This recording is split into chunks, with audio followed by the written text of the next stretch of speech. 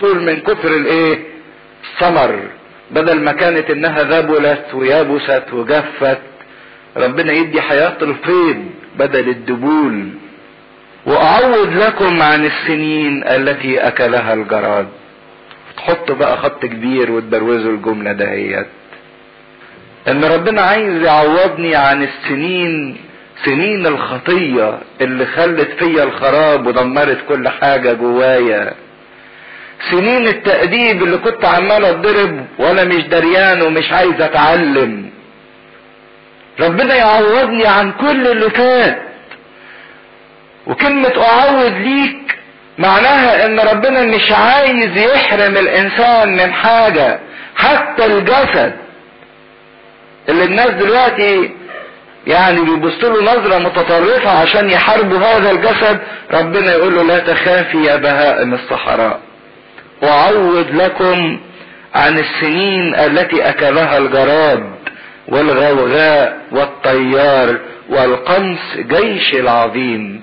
الخطية بمراحلها والتقديم بمراحله الذي ارسلته عليكم. عشان كده لو نقف قدام ربنا ونقول له اشفق يا رب وغير ورق علينا وما تسيبناش للعار، وعوضنا عن السنين اللي اكلها الجراد واللي ضيعناها في خطيتنا وفي شهوتنا وفي عنادنا وفي غباوتنا وفي تقفلنا وفي اصرارنا على ان احنا نعيش بالطريقة اللي احنا عايزينها وشايفينها صح، وعلى متعتنا الغلط وعلى تفاهتنا وعلى هيافتنا. نقول له بقى عوض يا رب عن السنين اللي ضاعت في الجراد دهيت. فتأكلون أكلا وتشبعون وتسبحون اسم الرب إلهكم. شوفوا البيبي الرضيع ده طول ما هو جعان عمال يعيط، لكن أول ما ياكل ويشبع يضحك يغني ويمغمغ. طول ما انا جعان بسبب الخطية هفضل اعيط، لكن لما المسيح يشبعني ويملأني من الحنطة ومن الزيتون ومن الخمر، حينئذ اسبح بفرح وابتهاج. فتأكلون اكلا وتشبعون وتسبحون اسم الرب الهكم الذي صنع معكم عجبا. ربنا عايز يعمل معايا عجب، امور اتعجب منها، يغير من كياني ويغير من شخصيتي ونغير من حياتي، بدل التوهان والنوح والبكاء والحيرة والظلمة والضباب والغمام والقتام والدينونة. ربنا عايز يعظم عمله معايا، بدل رائحة نتانة الخطية وعفونة الخطية اللي جوايا، ويصنع معي امور عجيبة. ولا يخزى شعبي الى الابد. يخزى يعني ما يتكسفش. شوف اللي جه لزق في ربنا وبقى تبع ربنا مش ممكن يتكسف ابدا ابدا ابدا.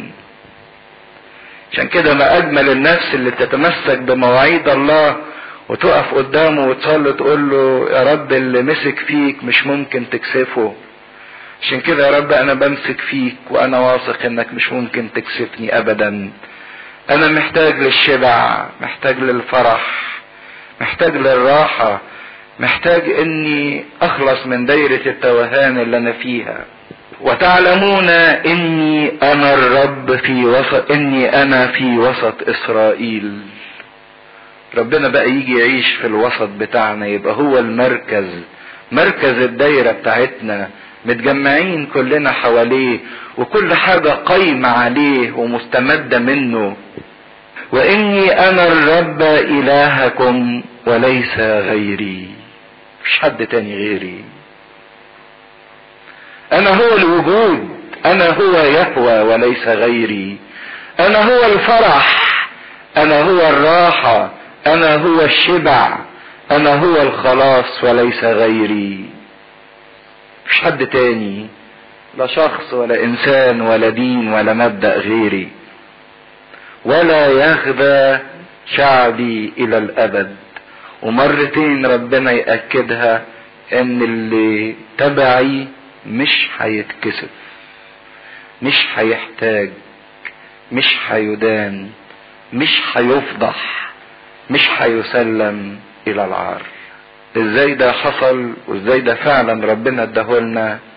ده اللي هنشوفه في بقية النبوة. لكن يا ريت نقف قدام ربنا نقول له اشفق يا رب على شعبك، رق حتى متى، انزع عارنا، عوضنا عن السنين التي اكلها الجراد. تفضلوا نصلي. نكمل الاصحاح الثاني من سفر وإيل عدد 28. ويكون بعد ذلك اني اسكب روحي على كل بشر، فيتنبأ بنوكم وبناتكم، ويحلم شيوخكم احلاما، ويرى شبابكم رؤى. وعلى العبيد ايضا وعلى الاماء اسكب روحي في تلك الايام، واعطي عجائب في السماء والارض، دما ونارا واعمدة دخان. اذا رجع الانسان بالتوبة لربنا وربنا عظم العمل معاه وفرح ربنا برجوع الانسان وفرح الانسان بعودة العلاقة بينه وبين ربنا، يكون اسمى معاني الحب اللي يقدمها الله للانسان نتيجة توبته ورجوعه، وان ربنا عايز يعلن مسرته ورضاه على توبة الانسان، هي ان ربنا يدي روحه. عشان كده اذا كان اعطاء الروح علامة محبة شديدة جدا من الله لينا، فده نفس التعبير الدارج او التعبير البلدي لما حد فينا يحب يعبر لواحد تاني عن محبته الشديدة يقول له ده انا اديك روحي، مش هديك شوية حاجات من عندي، شوية اكل وشرب وشوية عطايا، لا ده انا هديك روحي اغلى ما املك وكل ما املك. حقيقة قد ايه ان التوبة بتاعتنا بتخلي قلب ربنا مفتوح بالحب بدرجة كبيرة جدا ناحيتنا، لدرجة ان ربنا يدينا من روحه. عشان كده يقول ويكون بعد ذلك ايه؟ التوبة والرجوع ثم تعظيم عمل الله في حياة الانسان، فان ربنا يقول له ان انا مش هديك بس القمح والمستار والزيت، ده انا هديك روحي اغلى ما املك وكل ما املك. واللطيف يقول اني اسكب، وهنا السكب يعني حاجتين. كلمة سكب يعني ايه؟ اعطاء بفيض بغزارة. وايضا الانسان ما يسكبش ويدي بفيض وبغزارة الا اذا كان قلب الانسان ده مليان محبة. يعني المرأة اللي سكبت الطيب على رجلين المسيح ما سكبتش الا لما قلبها اتملى بالايه؟ بالحب ناحية ربنا. فربنا بيقول اني اسكب حدي بفيض وبغزارة وبحب وبرغبة، مش حد غصب عني او حد يعني وانا براجع نفسي او حد وانا متململ اني بدي، لا ده انا حدي بفيض وحدي بحب. هتدي ايه يا رب؟ روحي، ماي سبيريت، روحي بتاعتي. مش هدي حاجة من الحاجات اللي عندي، عطية من العطايا، لكن انا هدي روحي، كياني للانسان. الروح ده لما يجي يقول هديه على كل بشر، لكل واحد، لكل انسان.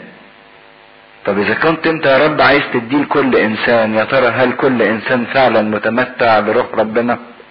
هو ربنا ما حطش انه هيدي البشر او هيدي روحه لشعب اسرائيل فقط او للعرب فقط او للاجانب فقط، لا اللغة ولا دين ولا وطن ولا مكان معين، لكن ربنا قال انا هدي روحي لكل بشر. بس لكل بشر ايه؟ يطلب هذا الروح ويشتاق لهذا الروح ويخضع نفسه لهذا الروح. ربنا يعطي الروح للذين يسألونه، واللي يتقدم باسم المسيح ويطلب هذا الروح باسم المسيح. عشان كده هيربط اسمي، كل من يدعو بايه؟ باسمي. اعطي روحي لكل بشر، لكل واحد عايز، اللي يستحق او اللي حاسس انه بار، وايضا للخاطي. بس لما الخاطي يتوب ويتضع ويعلن احتياجه ويترجى وجه الله، فالله يسكب هذا الروح. سيد المسيح قال مثل جميل على حكاية سكب الروح. قال اي انسان منكم اذا سأله ابنه سمكة ممكن يديله بدل السمكة حية؟ اذا كان السمكة رمز للحياة فالحية رمز للايه؟ للموت. او اذا سأل بيضة يقوم يديله عقرب؟ اذا كان الانسان البشري ما بيعملش كده، البيضة برضك بتفقس بتطلع حياة، والعقرب ده رمز للايه؟ للموت. فمفيش حد طلب من ابوه الارضي حياة وابوه رد عليه بالايه؟ بالموت. فكم بالحري ابوكم الذي في السماوات يعطي الروح للذين يسألونه. او حتى اذا سأل خبز يقوم يديله حجر، الخبز ده قوام الحياة والحجر ده شيء ايه؟ مش حي، ما فيهوش حياة. فاذا كان الاب الجسدي ما يعملش كده، فكم بالحري الاب السماوي يعطي الروح للذين يسألونه. طب الروح ده لما يجي هيعمل ايه؟ يتنبأ بنوكم وبناتكم ويحلم شيوخكم احلاما ويرى شبابكم رؤى. يعكس، يجدد، يغير الطبيعة. والمفروض مين اللي بيحلم؟ الشباب. الشباب هو اللي ليه احلام. ومين اللي بيشوف رؤى؟ الشيوخ، هم اللي ليهم حكمة وخبرة. لكن الروح القدس لما يجي يبدل، يخلي الشيوخ يحلموا احلاما. الشيوخ اللي كبروا يديهم قوة الشباب، يجدد كالنسر شبابك. والشباب الحالم يديله حكمة ورؤى الشيوخ. روح ربنا ده لما يجي يغير الطبيعة، يجدد الطبيعة، يكيف الانسان حسب ما يريد الله. عشان كده اسمى عطية الله اعطاها للانسان هي عطية الروح القدس، الخالق المحيي المجدد اللي غير طبيعة الانسان. يعطي روح النبوة للبنين وللبنات، ويحلم الشيوخ احلاما ويرى الشباب رؤى. وعلى العبيد ايضا وعلى الاماء. الروح ده مش بس للبنين وللبنات، لكن ايضا لمين؟ للعبيد والاماء، للسادة وللعبيد، للابن ولمن هو مستعبد. لان الروح ده لما هياخدوه العبيد والاماء يصيروا احرارا، لانه عمله انه يغير طبيعة وكيان وفكر، يجدد ويقدس الانسان. وعلى العبيد ايضا وعلى الاماء اسكب روحي في تلك الايام. وظلت تلك الايام لغز بالنسبة للعهد القديم، لحد ما جه في يوم معين واللغز ده اتحل. تلاقوه في سفر الاعمال الاصحاح الثاني. قدر بطرس الرسول يحل اللغز بتاع تلك الايام. امتى ده حصل وازاي ده حصل؟ نلاقيه في سفر الاعمال الاصحاح الثاني عدد 14. فوقف بطرس مع 11 ورفع صوته وقال لهم: ايها الرجال اليهود والساكنون في اورشليم اجمعون، ليكن هذا معلوما عندكم واصغوا الى كلامي، لان هؤلاء ليسوا سكارى كما انتم تظنون، لانها الساعة 3 من النهار، يعني الساعة 9 الصبح، محدش بيسكر الصبح. بل هذا ما قيل بيوئيل النبي، ويقول الله: ويكون في الايام الاخيرة اني اسكب من روحي على كل بشر، فيتنبأ بنوكم وبناتكم ويرى شبابكم رؤى، ويحلم شيوخكم احلاما، وعلى عبيدي والاماء وإنائي أسكب من روحي في تلك الأيام، فيتنبؤون وأعطي عجائب في السماء من فوق وآيات على الأرض من أسفل، دما ونارا وبخار دخان. تتحول الشمس إلى ظلمة والقمر إلى دم قبل أن يجيء يوم الرب العظيم الشهير، ويكون كل من يدعو باسم الرب يخلص. أيها الرجال الإسرائيليين اسمعوا هذه الأقوال. يسوع الناصري، وابتدى يحكي لهم قصة المسيح وسكب عطية الروح القدس. فهنا بطرس بيكشف عن اعطاء الروح القدس في يوم 50 للكنيسة، الروح اللي جدد وصنع عجائب في السماء وفي الارض. بقى فيه دم بيشفع فينا في السماء، دم المسيح، وفي نار موجودة على الارض، لان الروح القدس حل في شكل ألسنة نار تلهب التلاميذ. تتحول الشمس إلى ظلمة والقمر إلى دم قبل أن يجيء يوم الرب العظيم المخوف. وبعدين ابتدى ينقل بعد عطية الروح القدس للمجيء الثاني، مجيء الدينونة، حينما تظلم الشمس عندما لا يعطي القمر ضوءه، قبل أن يجيء يوم الرب العظيم المخوف. لكن هذا اليوم العظيم المخوف يقدر ينجو منه، ويكون ان كل من يدعو باسم الرب ينجو او يخلص. كل اللي ينادي باسم ربنا، واسم ربنا اسم السيد المسيح كان ايه؟ يسوع، وكلمة يسوع يعني مخلص. عشان كده يخلص زي ما قالها بطرس في سفر الأعمال، أو ينجو، ينال النجاة. كل واحد بينادي على ربنا باستمرار، كل واحد بيدعو باسم ربنا، ذلك الاسم اللي قال عنه برج حصين يركض إليه الصديق ويتمنع. عشان كده مهم جدا للإنسان اللي عايز يعد نفسه ليوم الرب أو يوم المجيء أو يوم الدينونة، إنه يتعلم ازاي ينادي على ربنا. تعرفين النداء اللي في سفر الرؤيا للناس اللي بتنتظر ربنا، الناس تقعد تقول ايه؟ امين تعالى ايها الرب يسوع. فاللي مش مدرب نفسه على هذا النداء، نداء المخلص ونداء المسيح، يبقى موقفه صعب جدا في يوم الدينونة. يقول كده لأنه من جبل صهيون وفي أورشليم تكون النجاة. اتكلمنا كتير ان مقصود بقى حاليا في العهد الجديد من أورشليم وصهيون اللي هي ايه؟ أورشليم الجديدة، كنيسة العهد الايه؟ جديد. لان أورشليم العهد القديم تركت خرابا. يا أورشليم يا أورشليم يا قاتلة الأنبياء وراجمة المرسلين إليها، هوذا بيتكم يترك لكم خرابا. لكن صارت أورشليم الجديدة وصارت الكنيسة الجديدة، صهيون الجديدة، هي الكنيسة جديدة، كنيسة العهد الجديد اللي هي نفس كل واحد فينا. يقول في الكنيسة تكون نجاة. الإنسان اللي محتمي بالكنيسة، المهتم بالكنيسة مش هو اللي راح قاعد جنب سور الكنيسة ولا قاعد على الدكة بتاعت الكنيسة.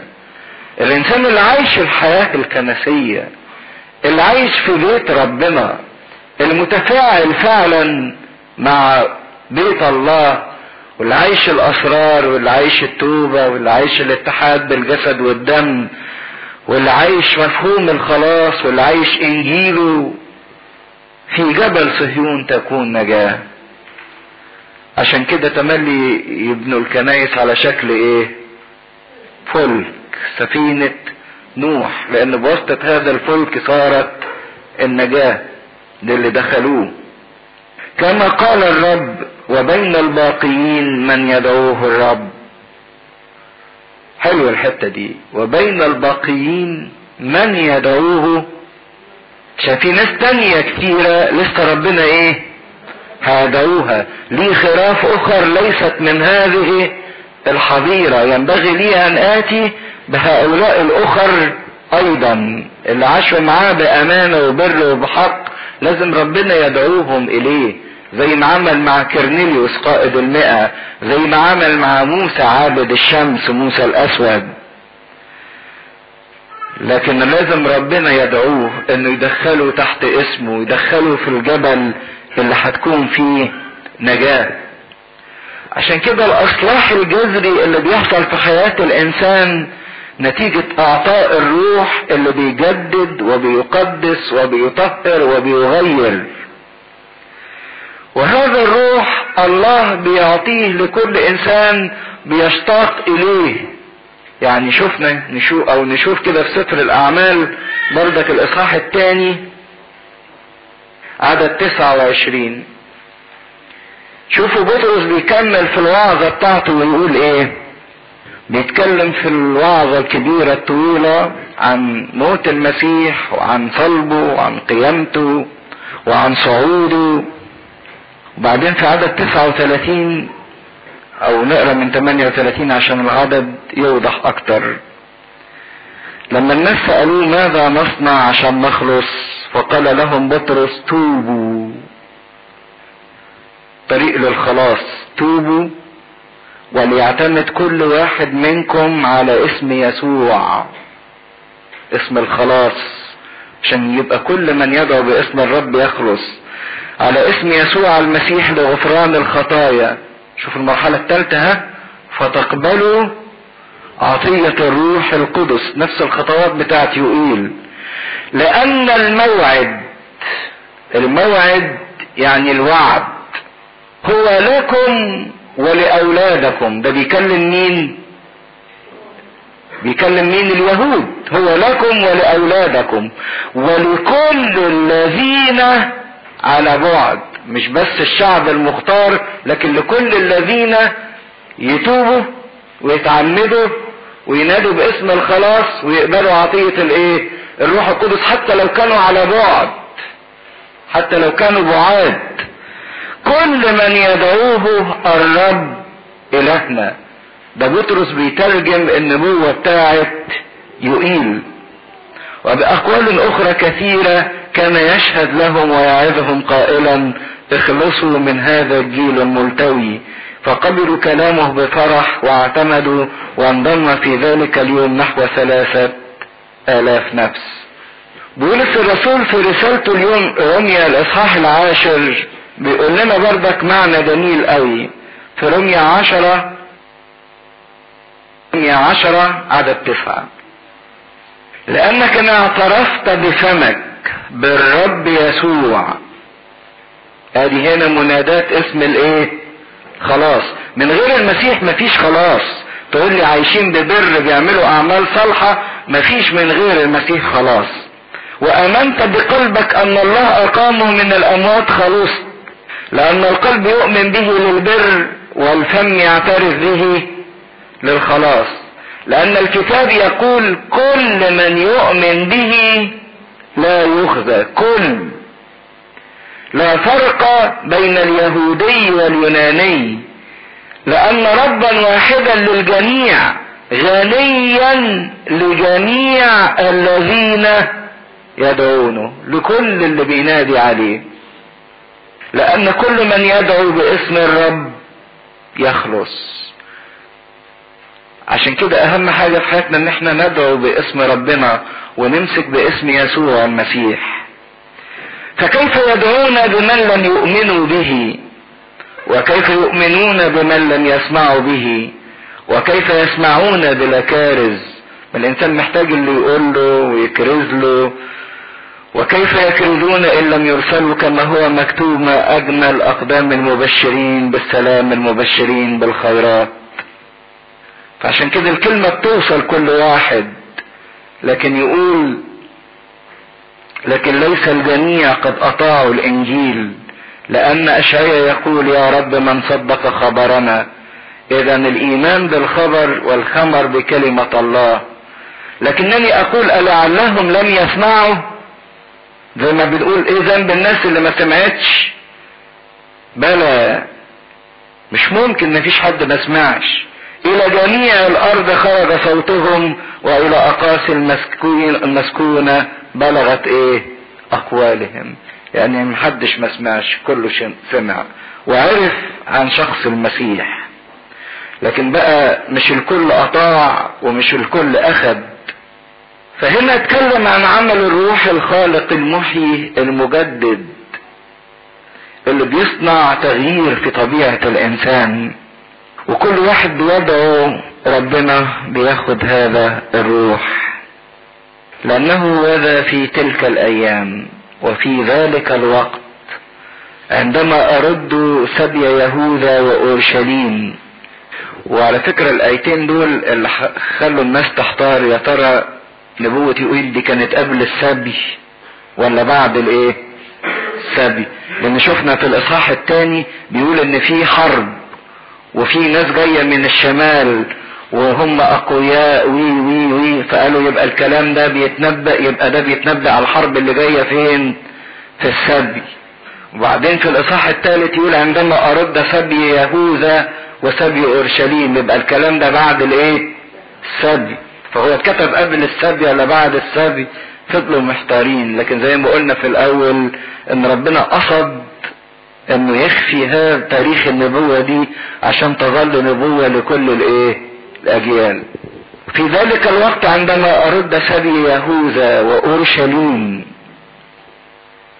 لما يرجع الانسان من حياة الخطية ومن حياة السبي ومن حياة التأديب، يبتدي يتكلم بقى عن حياة النصرة للنفس اللي رجعت من السبي. ازاي ربنا يرفع النفس اللي كانت ساقطة واللي كانت مهزومة واللي كانت مسبية واللي كانت متأدبة واللي كانت متبهدلة ومحتارة وتايهة. ربنا يبتدي يكلمها عن مجد النصرة. فالاصحاح الثالث ده نقدر نديله عنوان عن مجد الانتصار بتاع النفس اللي قبلت عطية الروح القدس بعد ما تابت وامنت واعترفت ونادت باسم المسيح. فيبتدي يدينا لمحات عن يوم الدينونة وعن اليوم اللي فيه ربنا هيدين الكل وينصف التائبين. اجمع كل الامم انزلهم الى وادي يهوشافاط.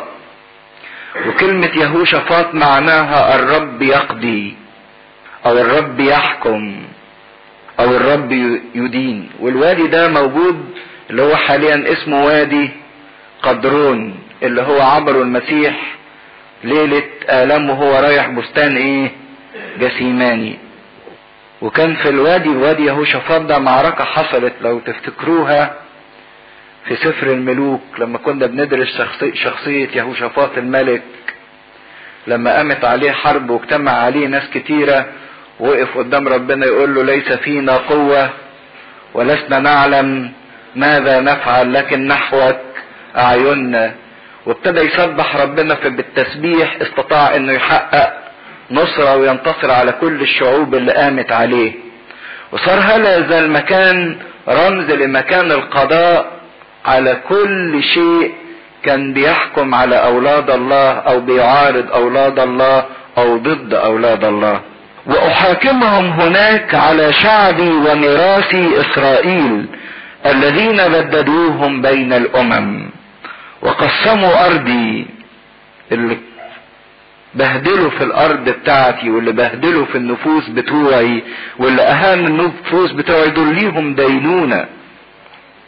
والقوا قرعة على شعبي، وزعوه بالقرعة. كل واحد كانوا الاعداء يعملوا قرعة مين اللي هياخد فلان ومين اللي هياخد فلان. واعطوا الصبي بزانية، يعني علشان الواحد يروح يزني ويتمتع بالشهوة بتاعته كان يديها صبي كعبد او خدام. يعني شوفوا قيمة الواحد وصلت للايه للحضيض من اجل الشهوة. وباعوا البنت بخمر ليشربوا، وباعوا البنت في سبيل كأس خمر. فاذا كان الانسان اذل بسبب الخطية ورخص جدا بسبب الشهوة وبيع الصبي والبنت دول، يعني ما بقالهمش قيمة، لكن هم في نظر الله ليهم ايه قيمة كبيرة جدا. فالناس اللي باعوا واللي كانوا ضد شعبي، هؤلاء أدينهم في وادي يهوشافاط او في مجيء التاني في يوم الرب للدينونة. لان ربنا زي ما بيشوف في سفر الرؤيا ان نفوس الذين قتلوا تحت المذبح يقولوا لربنا ايه؟ حد فاكر؟ حتى متى يا رب لا تنتقم لنا من دماء الساكنين على الارض الا اذلونا واهانونا واتعبونا. دول اعداء النصرة اللي بيبيعوا بسبب الشهوة. الشهوة دي اكبر عدو لنصرة الانسان. خدوا بالكم دول الناس اللي بقوا ضد الله وضد شعب الله. لان برضك تتخيلوا معايا في سفر الرؤيا قسم الناس في يوم الدينونة لفريقين او في الزمن الاخير. فريق عليه ختم الله على جباههم، وفريق تاني عليه سمة الوحش موجودة على جباههم وعلى ايه؟ ايديهم. واللي ملوش سمة الوحش مش هيعرف يبيع ويشتري. في ناس للمسيح دول مش هيضروا حتى بضربة الجراد ومش هيؤذوا، وفي ناس تبع الوحش او الانتي كرايست او اللي ضد المسيح، ودول في حرب ضد دول. والروح يشتهي ضد الجسد والجسد تحارب ضد الايه؟ الروح. اللي عايشين للروح واللي عايشين للجسد. فهنا هيتكلم على دينونة الناس اللي ملهمش سمة المسيح، اللي ملهمش علامة المسيح. الناس اللي عليهم سمة الوحش، واللي باعوا الصبي بذانية والبنت بكأس خمر. يبتدي يتكلم عن دينونتهم. لكن بالنسبة للناس اللي عليهم سمة المسيح يقول آية جميلة قوي عن الناس اللي متمتعة بالمسيح، حتى مطلعها في رسالة روميا الإصحاح 8 لما بيجي يتكلم عن الدينونة. روميا 8 عدد 32 يقول الذي لم يشفق على ابنه بل بذله لأجلنا أجمعين. إذا كان ربنا ما أشفقش على ابنه لكن فدانا بيه، كيف لا يهبنا أيضا معه كل شيء؟ من سيشتكي على مختاري الله؟ مين اللي هيقدم قدامهم دعوة حجة؟ الله هو الذي يبرر. المسيح هو اللي هيبرر شعبه وخاصته. من هو الذي يدين؟ طب ومين اللي هيدين في نفس الوقت؟ المسيح هو الذي مات بل بالحري قام. اذا كانت الناس اللي تبع المسيح هو اللي هيدين، وفي نفس الوقت المسيح هو الذي هيبرر. اذا كان القاضي اللي هيحكم عليا في نفس الوقت هو المحامي بتاعي اللي بيدافع عني، تبقى القضية ايه؟ منتهية. حكم البراءة اكيد مضمون. الناس اللي ليهم المسيح المحامي بتاعهم، وفي نفس الوقت المسيح هو القاضي اللي هيدين كل العالم وهيجمع كل الامم في وادي يهوشافاط ويحكم. اذا كان انا القاضي اللي هيحكم عليا هو المحامي بتاعي اللي انا ماسك فيه، يبقى حكم البراءة هنا ايه؟ مضمون. عشان كده اللي بيدعو باسم المسيح يخلص. من هو الذي يدين؟ المسيح. ده المسيح اللي هيدني هو نفسه الذي مات بل بالحري قام ايضا، الذي هو ايضا عن يمين الله ايضا يشفع ايه؟ فينا. اذا كان اللي بيدني هو اللي بيشفع فيا، يبقى حكم البراءة مضمون. من سيفصلنا عن محبة المسيح؟ فعشان كده في يوم الدينونة، في يوم القضاء، هيبقى فيه فريقين: الانتي كرايست اللي ضد المسيح وكل اتباعه وعليهم سمة ضد المسيح، وبعدين اتباع المسيح وعليهم سمة المسيح. المسيح هو اللي هيدين الاثنين، لكن الفريق اللي تبعه يتمتع بايه؟ بشفاعته، بخلاصه، بضمانه. والمسيح سيقتص من اللي ظلموا اتباعه واللي ظلموا اللي معاه. يقول كده: ماذا انتن لي يا صور وصيدون وجميع دائرة فلسطين. دي كل المدن اللي كانت حوالين شعب الله. هل تكافئونني عن العمل ام هل تصنعون بي شيئا؟ وانا كنت عملت فيكم ايه عشان تعملوا كده في شعبي؟ سريعا بالعجل ارد عملكم على رؤوسكم. هديكم عقابكم، واللي انتوا عملتوه هيرجع ليكم. لانكم اخذتم فضتي وذهبي وادخلتم نفائسي الجيدة الى هياكلكم. سرقتوا شعبي وخدتوا الحاجات بتاعتي وحطيتوها في الهياكل، عبادة الذات. خدوا بالكم، في حاجة للدينونة ربنا يدنا بيها. كل ما هاخد حاجة كانت بتاعة ربنا وديها لمين؟ لذاتي. لما يبقى الوقت بتاع ربنا وديه لنفسي. لما تبقى المشاعر بتاعة ربنا وديها لنفسي.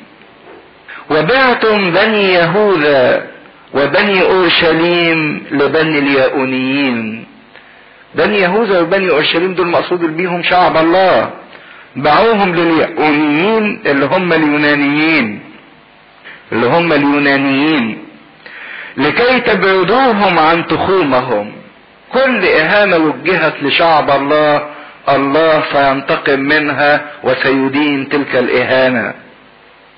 ها انا ذا انهضهم من الموضع الذي بعتموهم اليه وارد عملكم على رؤوسكم. فيظل الشعب المختوم باسم الله، الله يدافع عنه ويحامي عنه وينهضه ويرجعه. عشان كده اطمن، لو كان العالم او الشيطان او الخطية غرتك واسقطتك وضيعتك، لكن انت ما زلت متمسك باسم الله وتبع ربنا، ربنا هيجي اليوم اللي هينهضك فيه ويرجعك لمكانك وينصرك وينتقم من هؤلاء اللي خلوك تقاد للخطية. وأبيع بنيكم وبناتكم بيد بني يهوذا ليبيعوهم للسبائيين. السبائيين اللي هم العرب اللي في الأهل اليمن. بعيدة لأمة بعيدة لأن الرب قد تكلم. شوفوا الدينونة هتبقى من نفس نوع الغلط اللي الإنسان غلطه وعمله. بالكيل الذي به تكيلون يكال لكم ويذاد. فهنا بيتكلم عن يوم الرب. يوم الرب ده هيبقى فيه تمجيد لاسم الله عندما ينتقم الله لشعبه ويخدع كبرياء الامم اللي اذلوا شعب الله وترأسوا عليه واظلموه واضطهدوه. ويوم الرب ده يوم تحرير الشعب بتاعه، ينهضهم ويعود بهم الى موضعهم. عشان كده يوم الرب يوم الدينونة فيه 3 حاجات هتحصل. اسم ربنا هيتمجد، ان ربنا اللي سكت فترة طويلة هياخد بالحق، يخدع كبرياء الامم وينتقم لشعبه. وثالث حاجة يحرر شعبه ويطرحهم او يطلقهم للعبودية. نادوا بهذا بين الامم. وربنا بيعلم بقى في اليوم الاخير هتبقى معركة جبارة جدا. نادوا بهذا بين الامم. روحوا وصلوا الخبر ده لكل الناس. قدسوا حربا. قدسوا حربا يعني كرسوا كل الحاجات اللي عندكم للحرب اللي هتحصل دي. كل امكانياتكم عدوها للحرب دهيت. الامم دول اللي هم ضد شعب الله. انهضوا الابطال. هاتوا الابطال اللي عندكم ليتقدم ويصعد كل رجال الحرب. هاتوا كل قوتكم، كل مودتكم. اتبعوا سكاتكم سيوفا. السكات دي اللي هي اسنان المحرات، دي آلة بيشتغل بيها الفلاح. ومناجلكم رماحا. ليقل الضعيف بطل انا، يعني اعملوا كل جهدكم، كل اللي تقدروا عليه، حتى ادوات السلم وادوات الحياة تتحول الى ادوات حرب، حتى ادوات الاقتصاد، ادوات الزراعة، كله هيكرس للحرب النهائية دي اللي هتيجي على العالم. الانسان بكل طاقاته، بكل اجتماعياته، بكل اقتصادياته، بكل امكانياته هتصير مكرسة للحرب. عشان كده العالم لو تلاحظوا خايف جدا من الحرب العالمية اللي جاية، لان كل حاجة هتبقى فيها مخصصة للحرب وستدمر في الحرب. ليقل الضعيف، يعني حتى يعني اللي ما فيهوش نفس يقول انا ايه؟ بطل. هي الآية ليها وجهين. الوجه الاولاني ان كل واحد ضعيف جدا يعتبر نفسه بطل ويخش في الحرب دهية ضد شعب الله. لكن في نفس الوقت الآية دي ليها رجاء لشعب الله، ان ربنا بيقول لكل واحد حتى ضعيف في شعبه ما تخافش، انت ايه؟ بطل. قوتي في الضعف تكمل. اسرعوا وهلموا يا جميع الامم من كل ناحية واجتمعوا الى هناك. انزل يا رب ابطالك. وفي المقابل ربنا هينزل الابطال بتوعه او الرجالة بتاعته او شعبه. تنهض وتصعد الامم الى وادي يهوشافاط، لاني هناك اجلس لاحاكم جميع الامم من كل ناحية. عشان كده وادي يهوشافاط ده وادي القضاء، وادي الحكم، وادي الدينونة. ارسلوا المنجل لان الحصيد قد نضج، هلم دوسوا لانه قد امتلأت المعصرة. وده نفس المنظر اللي بردك في سفر الرؤيا لما الملائكة هتيجي ربنا يقول لها ارسلوا المنجل للايه؟ للحصاد. ده نهاية العالم بقى، والمنجل يقش كله. المعصرة اتملت، لان زمان انتوا عارفين كانوا بيعصروا الكروم ازاي؟ بيجيبوا الحوض اللي هيعصروا فيه ويملوه، بعد كده ينزلوا يدوسوا على الكروم دي بايه؟ برجليهم. عشان كده كانت ثيابهم تتلطخ بالعصير بتاع العنب باللون الاحمر. ودي اللي قالها اشعياء في النبوة بتاعته: جثة المعصرة او دوست المعصرة ايه؟ وحدي ومن الشعوب لم يكن مني معي احد، فرش عصيرهم على ثيابي.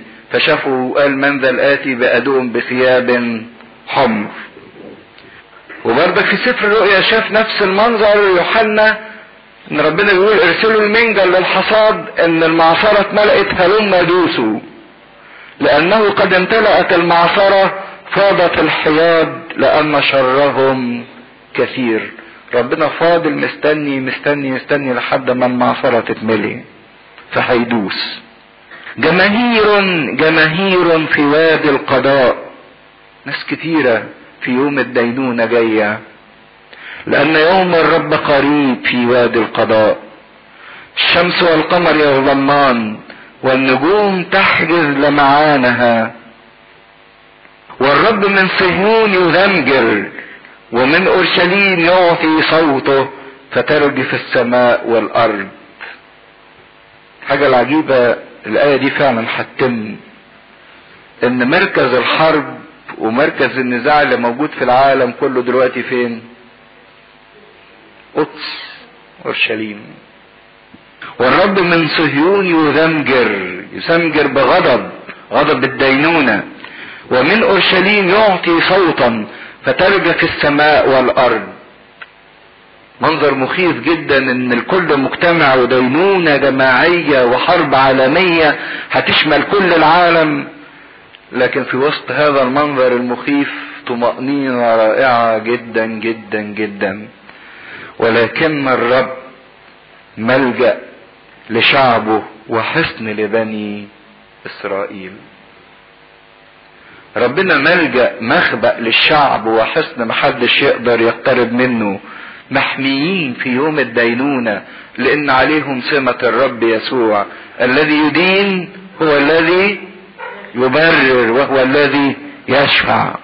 فتعرفون اني انا الرب الهكم ساكنا في صهيون، ساكن في كنيسته، ساكن في شعبه، شعب العهد الجديد، جبل قدسي، وتكون اورشليم مقدسة ولا يجتاز فيها الاعاجم فيما بعد.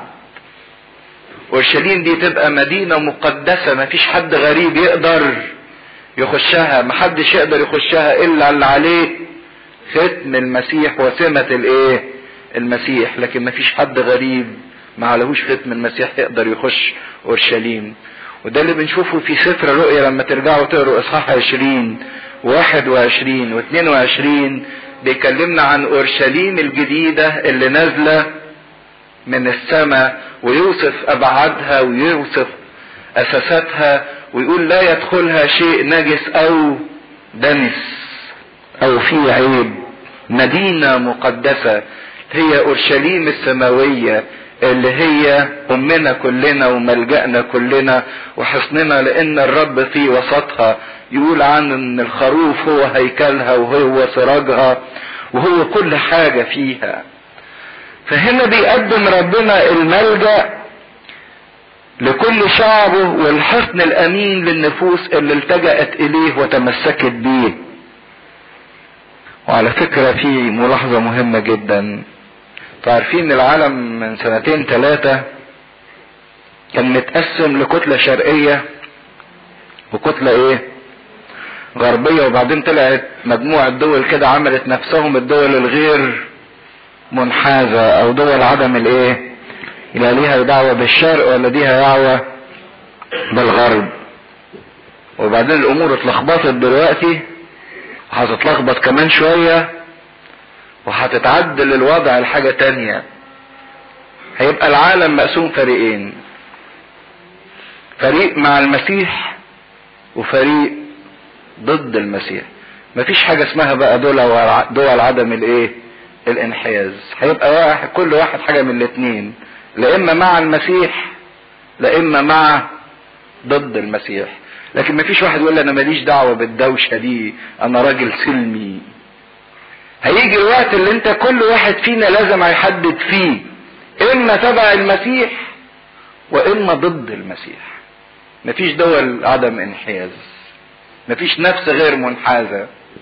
هما فريقين، كرايست اند انتي كرايست. وبعدين اورشليم اللي بيتكلم عنها انها حصن مش هيخشها اعجمي غريب عن المسيح. وبعدين نتكلم عن مجد النصرة بقى، ان الله سينتقم وان الله سينصر الذين تبعوا ويعطيهم مجد هذه النصرة. ويكون في ذلك اليوم ان الجبال تقطر عصيرا. شوفوا بقى اورشليم الجديدة وكنيسته النازلة من السماء، تقطر عصيرا يعني تفيض عصير، والتلال تفيض لبنا، وجميع ينابيع يهوذا تفيض ماء، ومن بيت الرب يخرج ينبوع ويسقي وادي الصمت. اورشليم الجديدة اللي مملوءة بفيض من البركات ومن الخيرات. مصر تصير خرابا وادوم تصير قفرا خربا. ليه بقى انتوا زعلانين؟ تعملوا زي الراجل اللي حب يحذف مصر من او اللعنات اللي اتقالت على مصر في التوراة عشان هو مصري ووطن يعني. ليه بقى؟ لان مصر موقفها في العهد القديم انها مصر كانت ايه؟ ارض العبودية اللي اذلت شعب الله 400 سنة. المقصود مش بمصر مصر في حد ذاتها كتخوم وكحدود، لكن المقصود بمصر مصر العبودية اللي هي ضد شعب الله. دي حاجة حادثة حصلت في التاريخ ومحدش يقدر يحذفها زي ما كان بيطالب الراجل اللي كان بيطالب. ادوم دول نسل عيسو ده كان اخو يعقوب، كانوا قرايب شعب اسرائيل. لكن ادوم وقفوا موقف معاند جدا جدا من شعب اسرائيل، من اول ما قالوا له بس نمر في ارضك ونعدي ونديك تمن اللي هناكله ونشربه. منعهم ادوم وظل في حرب معاهم على طول، لدرجة في المزمور يقول لربنا اذكر يا رب بني ادوم القائلين على اورشليم ايه؟ هدوا هدوا حتى الاساس منها. فمصر وادوم دول كانوا ألد اتنين بيقاوموا عمل الله وشعب الله. مش مقصود بمصر تقومها، لان مصر ليها موقف من البركة، الا اذا كنا عايزين نحذف اللعنة كمان نحذف البركة معاها. كل ده وشعب الله مش معناه شعب اسرائيل بالجسد دلوقتي، شعب الله اللي ليهم علامة الايه؟ المسيح وختم المسيح. من اجل ظلمهم لبني يهوذا الذين سفكوا دما بريئا في ارضهم. عارفين ان المصريين كانوا بيقتلوا كل ابن ذكر بيتولد للعبرانيين، لكن يهوذا تسكن الى الابد. ويهوذا دي مش هي الارض اللي موجودة حاليا، لكن مقصود بها اورشليم النازلة من ايه؟ من السماء، اللي يوحنا قال عليها رأيت سماء جديدا وارضا جديدا، رأيت اورشليم السمائية نازلة مثل عروس مهيئة لايه؟ لعرسها. ولكن يهوذا تسكن الى الابد واورشليم الى دور فدور. عشان كده شعب الله يدخل الى الابدية، يدخل للخلود، يدخل للحياة الابدية، ملوش نهاية، ملوش موت، ملوش دينونة، ملوش عقاب. وأبرئ دمهم الذي لم أبرئه. يعني في هذا الوقت الله يعطي حكم البراءة للناس اللي ما كانش ليهم حكم البراءة قبل كده، لكنهم لم ينضموا لشعبه ويتمتعوا بغفرانه ودم يسوع المسيح يطهرنا من كل خطية، ينالوا حياة البراءة. والرب يسكن في صهيون. عشان كده الكلمة الأخيرة دي هي معنى الحياة الأبدية، إن ربنا يسكن فينا وإحنا نسكن فيه، يثبت فيا وأنا إيه؟ فيه. ده اللي إحنا العربون اللي بناخده دلوقتي في سر التناول، إن ربنا يبقى فينا وإحنا نبقى فيه. وهنا تكتمل مجد النصرة، عندما يقودنا قائد النصرة اللي هو الله ذاته لننتصر على اعداء النصرة اللي هي الشهوة واللصوصية اللي سرقت حاجات ربنا وادتها لنفسيها. ويبقى في ابطال للنصرة، انهض ابطالك يا رب، ربنا بيقويهم وبيديهم. وبعدين في معركة الاخيرة، معركة الدينونة، مش هيبقى فيه حياد ولا انحياز، لكن هيبقى فيه اما مع المسيح واما ضد المسيح. اللي مع المسيح ليهم مجد الايه؟ النصرة. حقيقة ان كانت نبوة يوئيل ابتدت بالخراب والدمار، لكنه انتهى بالاخر لايه؟ للمجد. الجبال اللي بتفيض بعصير وتفيض لبن وتفيض مياه وتفيض حياة، والرب الساكن فيها الى الابد. اذا ابتدى بالخراب لكنه انتهى بالمجد. الارض اللي ضربت باللعنة بسبب الخطية وصار الفردوس مفقودا، يرجع الفردوس مرة تانية للانسان.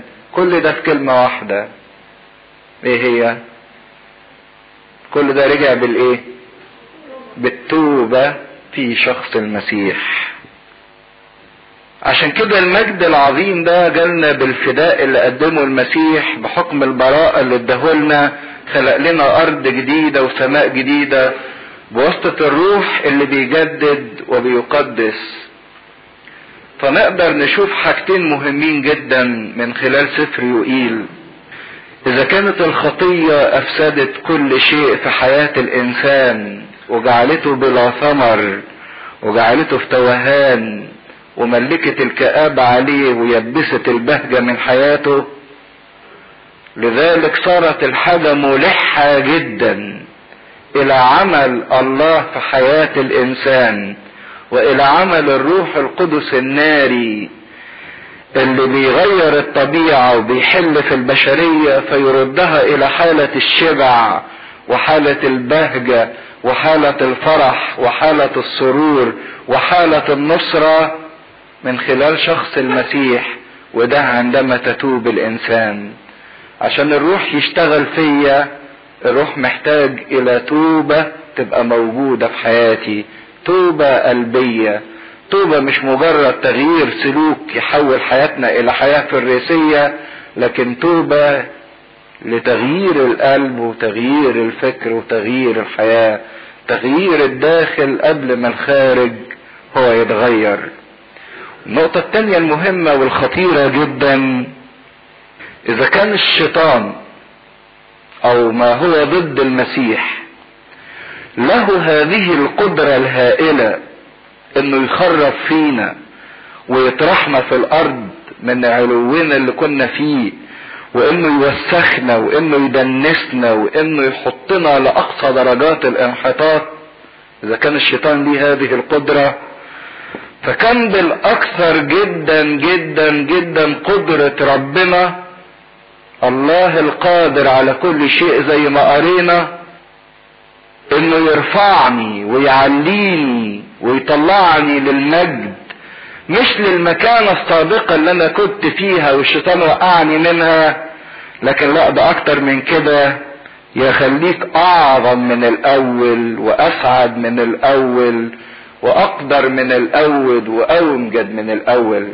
اذا كانت الخطية ليها قدرة على انها تسبب لي انحطاط، والخطية تسلطت في عملها وتسلطت عليا وتكبرت عليا، فان الله يعظم عمله بمراحل اكثر كثيرا جدا ويرفعني لاعلى درجة، مش يرجعني لمكانتي وبس، ده يخليني اعلى مما كنت اولا.